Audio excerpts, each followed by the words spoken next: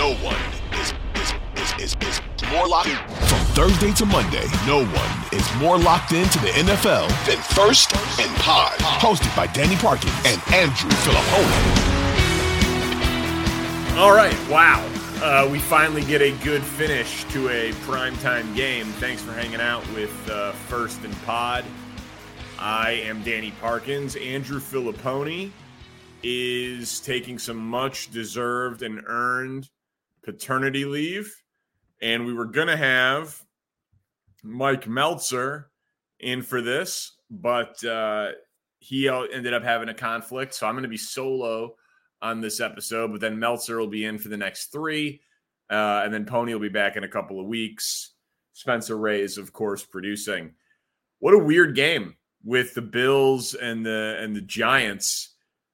Bills a 15.5-point favorite, win by 5, and need some horrible execution at the end of the first half and the end of the game by the Giants in order to escape by the skin of their teeth. I mean, they ran when they needed to pass, and then they passed when they probably should have run. Tyrod Taylor checking to the run at the end of the first half, not giving them multiple shots into the end zone and the opportunity to bring on a field goal unit. Then at the end of the game, obviously, if they would have kicked that field goal, they would have been able to kick a game-winning field goal. But because they didn't kick it, they needed to get in the end zone. And then Tyrod shows a ton of poise, converting on a fourth down, getting a pass interference on another. And then they get down for an untimed down at the 1. And credit to the Bills for calling out the switch and like the bunch formation. But felt like Tyrod had done everything that he could have done. And that was a live or die with Saquon moment, or the old tush push. I don't know why we're throwing jump balls to Darren Waller in the back of the end zone on short yardage goal line things anymore. Just it's 3rd and 1, 4th and 1. The NFL is allowing for rugby play to be a cheat code. You should probably take advantage of it before they outlaw the rules. So, if you're a Giants fan, you're just devastated by your inability to execute inside the 2-yard line. And if you're a Bills fan, well, I mean, you won. You're 4-2. Josh Allen had an absolutely 11 out of 10 degree of difficulty touchdown pass. Your defense continues to be pretty damn good by the numbers. Obviously, Giants not exactly a juggernaut offensively. Diggs is amazing, but beyond that, there's just something off. And I was the guy who's been on them and liked them. They're like a bottom.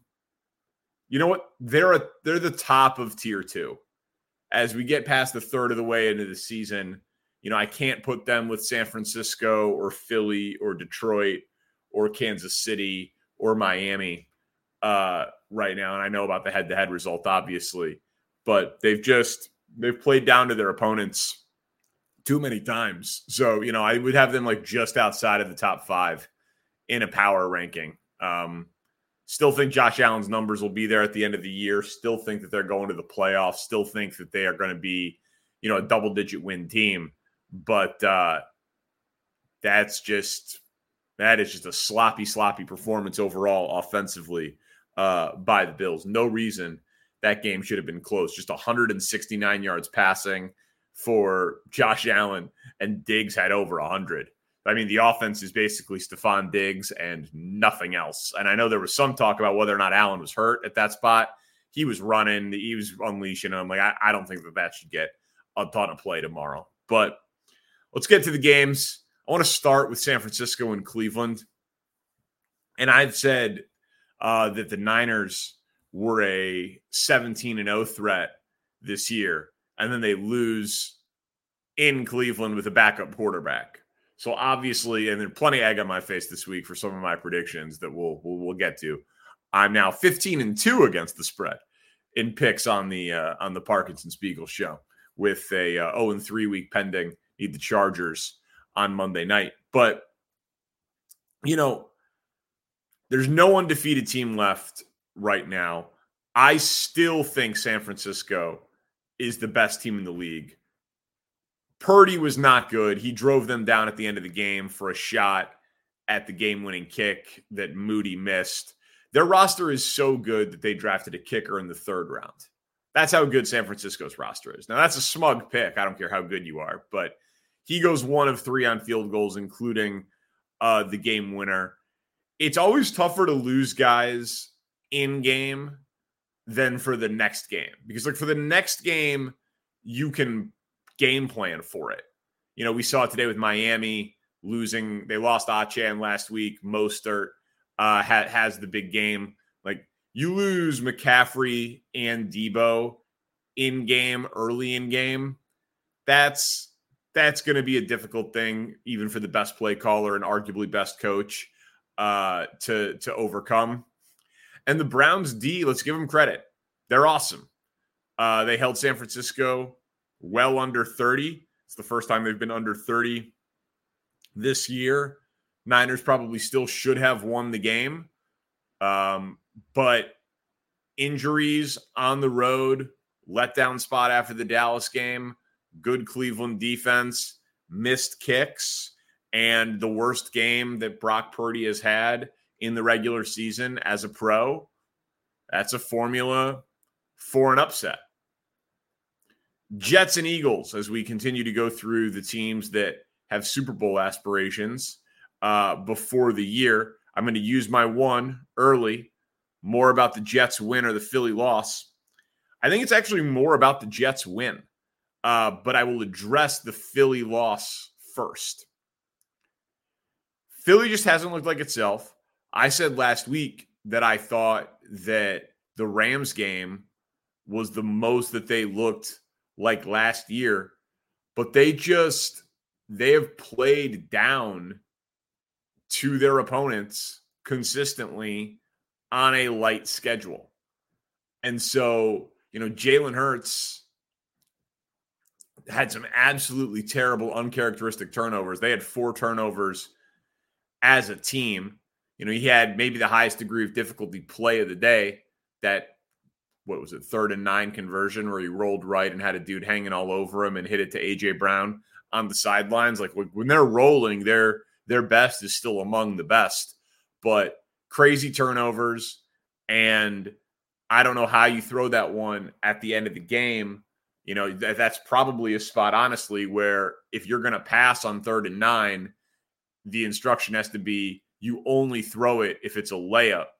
And if not, you run or you slide and you just go down, because you run the ball, you force, timeouts and clock usage there, and you let your defense, which played really well in the second half, do its thing. Very, very questionable clock management by Philly. Some self-inflicted wounds. But the Jets, man, Robert Saleh after the game said they've played a murderer's row of quarterbacks and they've embarrassed all of them.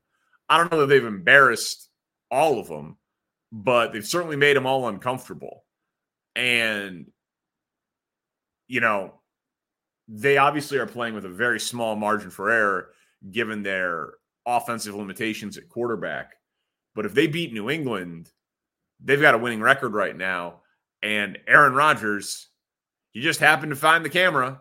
I mean, I don't know. He didn't need to. I guess he could have thrown on a field in California somewhere. But he made the trip. He joined the team.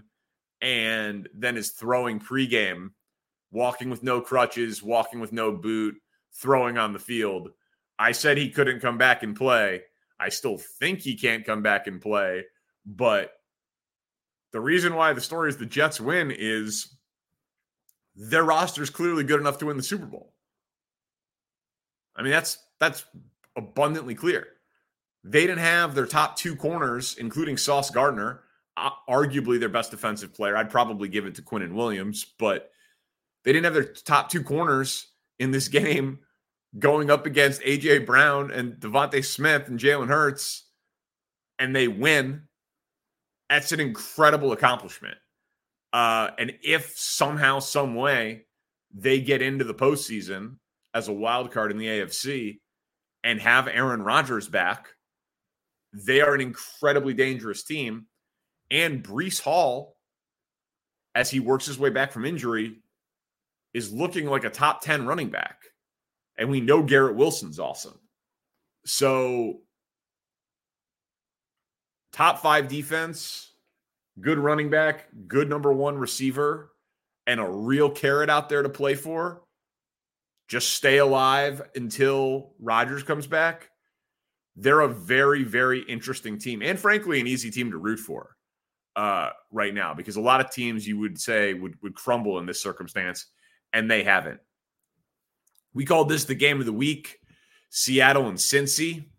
My God, what happened to my boy Geno? What happened to Geno? Just terrible awareness consistently. Threw a terrible red zone interception early. Took terrible sacks late multiple times. Just, that game was right there for them. And yes, this was one of my picks on the air. I thought them coming off the bye in this spot, as Cincy continues to work through some of its rust, was going to be a good spot for Seattle. 2 picks by Geno. And how many sacks did he take? 4 sacks, including 2 there late in the fourth quarter. Just a brutal performance when so much was there for the taking. And then the one thing I'd say about, and they dominated too. I mean, 380 yards to 214. That should have been a Seattle win. That's very frustrating. But Joe Burrow, I don't think we can use the health excuse anymore. Like T. Higgins coming back from the rib injury, they'll get back in the groove. But he had a play where, and he's not the most mobile dude in the world, but like stepped up in the pocket, bounced off a lineman, dropped back, spun around, fired it off. Like Burrow's calf looked healthy. And they now get to the bye and they sit 3-3, right? So they got to the week 7 bye, 3-3. Their schedule's absolutely brutal. They play San Francisco out of the bye, but the Bengals saved their season. They're alive for a wild card in the AFC. So pretty impressive. And the reason I say a wild card in the AFC is we can go to the next game, the London game, Baltimore and Tennessee. It feels to me like Lamar Jackson is being let down by those around him. I watched the vast majority of that game, and we know the story of last week's game was all of the drops. There were more drops in this game, not more drops than last week, but more as in the drop issue continued. I feel like the target share needs to go up for Mark Andrews. I know that him and Zay Flowers have a very good rapport right now, and Andrews had the second most targets on the team with 6, but Aguilar and Beckham and Bateman and certainly any of the running backs out of the backfield, real bad. Like, I know why people are trying to make Saquon Barkley to Baltimore happen. Like that. But does John Harbaugh know that he doesn't have Saquon Barkley? Like, Lamar is just torching the Titans secondary when his dudes aren't letting him down with drops. And he's just first down, Edwards up the middle. Second down, Edwards up the middle. Next drive, Justice Hill, first down, up the middle. What are they doing? It's supposed to be a passing offense. It feels to me like Lamar is playing like an MVP if he was surrounded by more trust in the coaching staff. And I know they invested in pass catchers around him, but they've just, outside of Zay Flowers, it has not been enough. So I feel like Lamar is playing like a top 5 quarterback in the NFL this year and is just being dramatically let down. And then, listen, I don't like Tennessee. You guys know this, but they must just be saying that Will Levis, there's no scenario in which that dude gets onto the field. Because, and that's fine if that's your strategy. Like, we're making him the third. We're not making him active. We don't want him to get on the field. But Tannehill gets hurt. Malik Willis is bad. Like, bad. So maybe that's what's going on with Will Levis. But maybe that's a developmental tact, but I'd want to know something of what I have. I know that's becoming a little bit more popular now, but play your dudes early. Play them early. Indy and Jacksonville.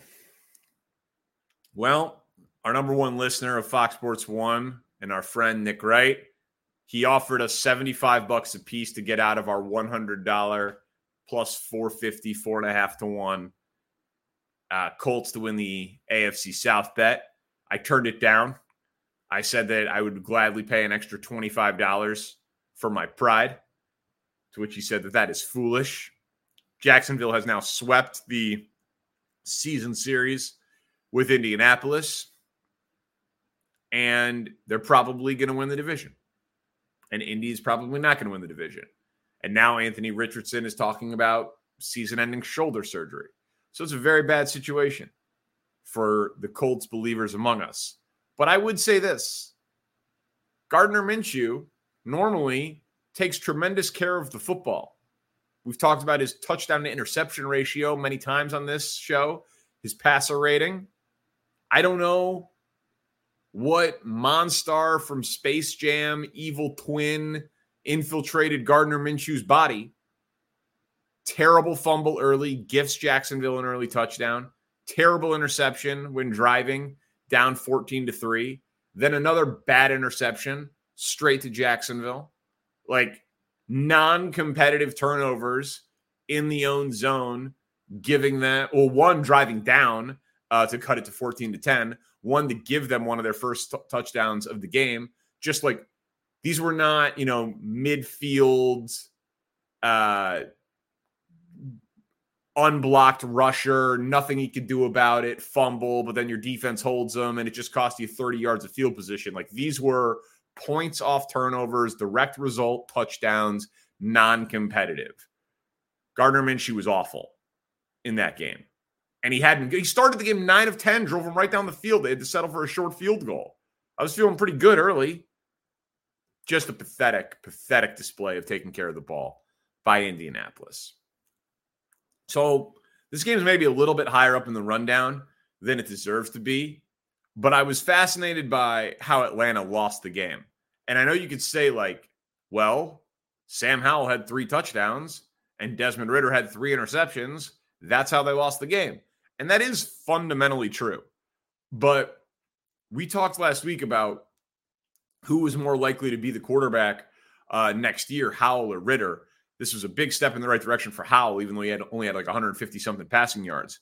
But Atlanta finally remembered that they have 3 elite skill position dudes who they used first-round picks on, and their offense was incredibly productive against a defense that's been bad, especially against the pass. And they only scored 16 points because their quarterback kept turning it over. Bijan had 18 touches. Kyle Pitts had a touchdown. Drake London, finally, 9 for 125. I mean, listen to these team stat discrepancy. 402 yards of offense to 193 in Atlanta's favored. More than doubled up the Commanders. 36 to 24 minutes, time of possession. Falcons over Commanders. Twice as many first downs. I mean, I know other than that, Mrs. Lincoln, how was the play? But the Falcons straight up dominated that game. They had an incredible offensive game, and then Ridder just gave it away. Showed the potential of what they could actually be with just league average quarterback play to take care of the ball. Those dudes are awesome. It's an awesome skill position group. And it showed out today. Now let's talk about my Detroit Lions, and I can say my Detroit Lions because Pony isn't here to claim that it's ours, even though I'm the one who bet them to win the North before the year, bet them to win the Super Bowl before the year. They're my Detroit Lions. That is an incredibly impressive win because coming in, they're only a 3-point favorite, tough matchup.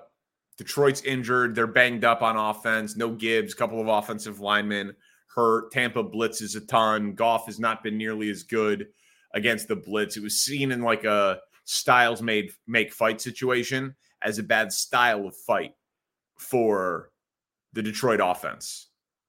Well, all they do, and David Montgomery gets hurt in the game, so the best running back threat that they've had this year has been one of the 5 best running backs in the NFL. Goff throws for 353 yards and 2 touchdowns. Jameson Williams, former first-round pick, has the play of his NFL career to this point on the crazy adjustment on the ball. Only had 3 targets, but makes them count. 2 catches, one of them the long 40-plus yard touchdown. That Reynolds block on the Amon-Ra St. Brown touchdown highlighted the day in the NFL. Just an unbelievable effort play. That's going to be the one that all the offensive linemen, film guru types just go absolutely nuts for, even though it's not a lineman making the block. Like, that's just a hustle play. Like, every coach in the league will use that in film review to make an example of never quitting on a play. Winning in different ways, winning 20-6. And here's a couple of big picture thoughts for you on Detroit. Is it possible that their defense is better than their offense? I would say no, but they haven't allowed a 100-yard rusher this year. Now, I know Tampa's the worst rushing team in the NFL, but they are starting to stack very impressive defensive output games. And I know Branch is hurt, but Campbell looks really good. Hutchinson's a top 10 edge in the NFL, flirting with top 5. Kaminsky is really good. Like, they are a very, very, very solid defense, and they just continue to try to make teams one-dimensional. Dan Campbell, 28-12 against the spread. Best in the NFL in the last 40 games. Like, they take care of their gambling public. Love this team. And then Jared Goff. We should start talking about the Lions as a situation like Philly, like San Francisco, where the situation is awesome and that a ton of quarterbacks would look good in that spot. But Goff has been incredible. This was pointed out to me by my buddy Len Casper, former voice of the Cubs, current voice of the White Sox on the radio, diehard Lions fan. In Jared Goff's last 15 games, he has 26 touchdowns against 3 interceptions, and all 3 of his interceptions, he followed up with a touchdown pass on the next drive. Goff has been one of the best quarterbacks in the NFL going back to the midway point of last year. Doesn't turn the ball over. Throws it down the field. Makes plays. They are really good. I still think that 14-1 on them to win the Super Bowl is good. I think it's crazy that Dallas has better odds than them to win the NFC. You get the Lions at 6-1 to win the NFC right now. I still think there's value in Detroit futures, though the NFC North bet that has long since left the station. Carolina, Miami. Is there anything left to say about Miami's offense? I mean, no. Other than, can they do it on the road in January in the cold? Well, they might not need to. Like, they might get the 1 seed. Doesn't look like they're going to have to go to Buffalo. Doesn't look like they'll have to go to New York. Doesn't look like they'll have to go to Cincy. Maybe they'll have to go to Kansas City for the Arrowhead Invitational. That's certainly possible. They are an underdog in Philly next Sunday night, and I like Miami. I will be hoping that line gets to 3, and then I will be betting the Dolphins. It's 2.5 right now in the early look-ahead line. I mean, they're incredible. And individually, I want to point this out. 1964. And no, I'm not talking about the year. I'm talking about Calvin Johnson, the single-season receiving yards record. That's falling if Tyreek Hill stays healthy.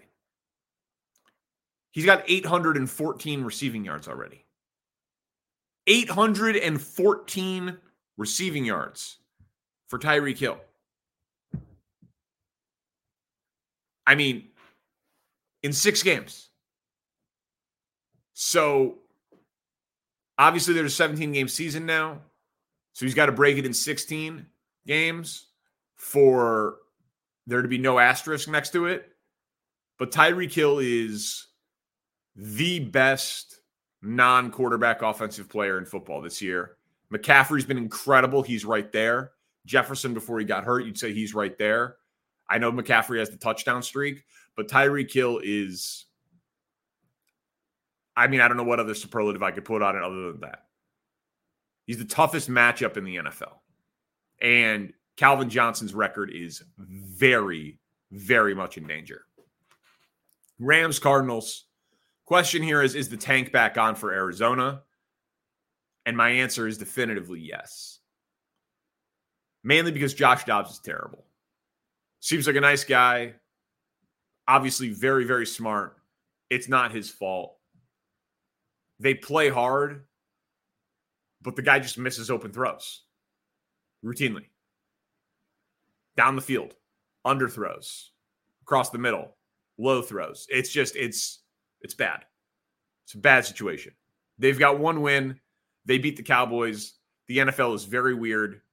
Felt like they could have been up 14 points in the first half in this game if Dobbs would have just made throws that the top 20, 25 quarterbacks in the NFL make 8 or 9 out of 10 times.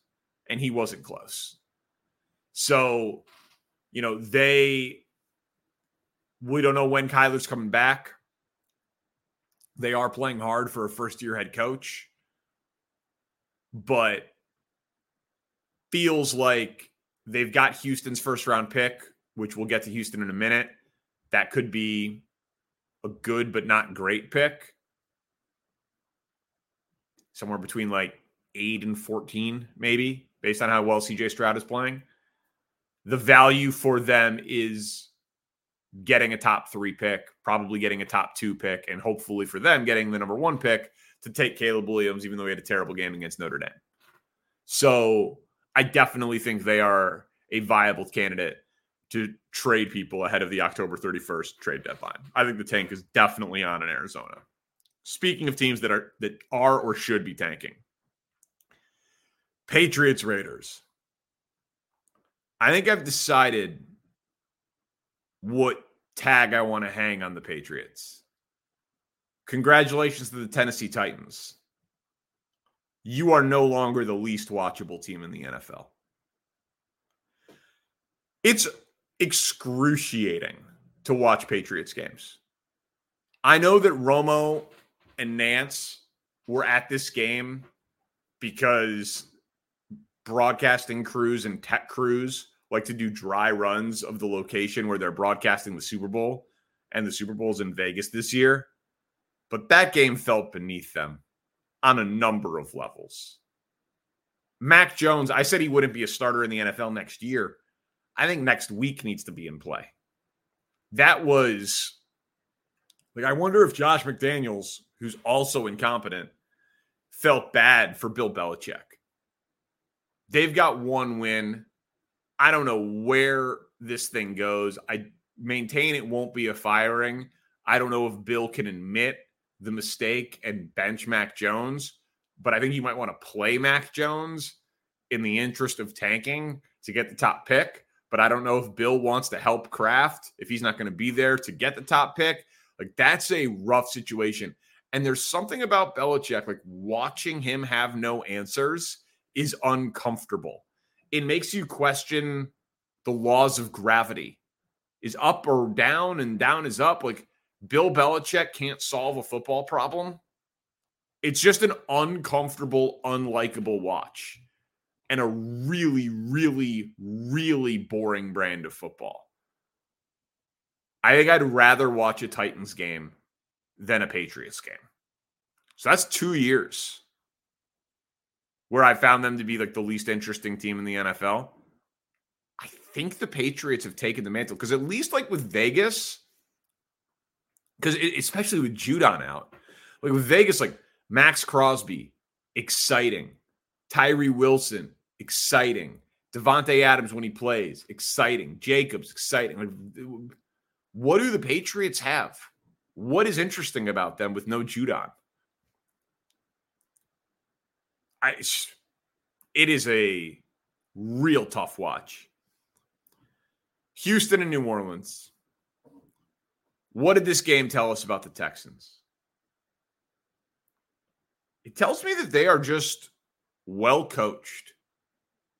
Like that is an impressive win. The Saints defense has been very good this year. And the interception streak ended for Stroud. But that dude is poised. And he plays mature. And they don't have their first round pick. It'll take them a minute. And we'll see how good Jacksonville gets for how long. But, I mean, if you found your quarterback, your coach, and your pass rusher, and you're in a weak division, I don't know. I mean, obviously, we'll still see what happens with Anthony Richardson, and Jacksonville deserves, it's where they are, even though I bet against them a mere 2 weeks ago. But I'd be really, really, really bullish if I was a Texans fan. Like, you should be able to get, I know free agents will go anywhere in the NFL. They'll go to wherever has the most money. But guys like living and playing in Houston. That feels like if you were buying stock in an NFL team, they'd be a cheap stock right now. Maybe you should buy, if you want to invest in athletes, buy those rookie cards, the rated PSA 10 graded rookie cards. I could ask my buddy Lefko about that. But it just seems like I'd want to own stock in the Houston Texans right now. Maybe I'll buy myself a CJ Stroud graded out rookie card and hold that for 5 years. That just feels like a real good situation. And I said to Pony that it was disrespectful that he put Bears and Vikings last in the rundown. And I just want to apologize to Pony. Because the question this week is, how bad is this for the Bears? And it's real bad. It's real bad. I don't know. We're going to get the MRI results probably, tomorrow on Justin Fields and the dislocated thumb, and he wanted to play and go back in there. X-rays are negative. Tyson Bagent looked better than him for a brief moment in time, but then almost got guys killed and turned the ball over. So not even really. They were both terrible today. They're just bad in different ways. But they can't get the ball to DJ Moore after he's the player of the week. They can't snap the ball, so they bench their center. Then they seemingly lie about benching their center. Then the other team doesn't have Justin Jefferson. Your GM and your coach haven't had a single win against the NFC North. If Fields is out for multiple weeks, it's going to erase the ability for him to have a large enough sample for him to prove to Ryan Poles that he deserves for him to pass on Caleb Williams or Drake May. And they're going to keep losing games, and the Panthers are going to keep losing games. So they're going to have the ability to take one of the two, and Poles is probably going to take his guy. And it's just sad because Justin Fields is the most physically gifted quarterback I've ever seen the Bears have in my lifetime. I mean, Jay Cutler had an incredible arm, but it wasn't anything like this. And it just feels like he's going to run out of time. And don't get it twisted. I mean, he was bad today. But, I mean, it really feels like coach bad, quarterback bad, line bad, GM maybe bad. Like, he hired the coach, he traded for Claypool, but he also traded the number one pick for DJ Moore and picked the Panthers to do the trade with. Some of his draft picks look good. It's just, they've got a lot of cap space. But are they hitting the reset button again? It's exhausting to hit the reset button. And if you hit the reset button and you draft a new quarterback, you can't give him Matt Eberflus. So now you're firing another coach just 2 years after you hired him. And then should you hire a new GM so that for the first time in forever, You have a quarterback, a coach, and a GM all brought in together. That makes a lot of sense. But now you're changing it up again. Like, the beauty of the competent organizations is that they've got continuity. They've got an identity. They know who they are. They know what they want to be. They know what they've been. The Bears, it's Mark Trestman, and then it's John Fox, and then it's Matt Nagy, and then it's Matt Eberflus, and it's old school defensive coach and old defensive coach, and then young, innovative, weird offensive coach, and then back to old defensive coach, and then back to an offensive coach. And it's just like, they don't know what they want to be. And then this GM has to inherit this coach, and then this coach has to inherit this quarterback, and then this quarterback gets pawned off on this GM. And it never makes any sense. Never makes any sense. They can't even snap the ball. So bad. So bad. So, well, that was an inspiring episode. Mike Meltzer will be in for Pony on Thursday. He'll be in the next 3 episodes, so you won't have to just listen to me drone on after. I mean, this was like a 14-hour marathon day of watching football. Went 0-2 in my show bets.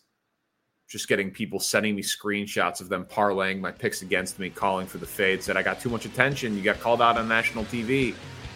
Yeah, I know. Thanks again, Nick. I love you, buddy. But damn. Tough day. Tough day in my football life. It's all right. We bounce back. Thank you to Spencer Ray. Talk to you after Thursday Night Football. First and Pod. Peace.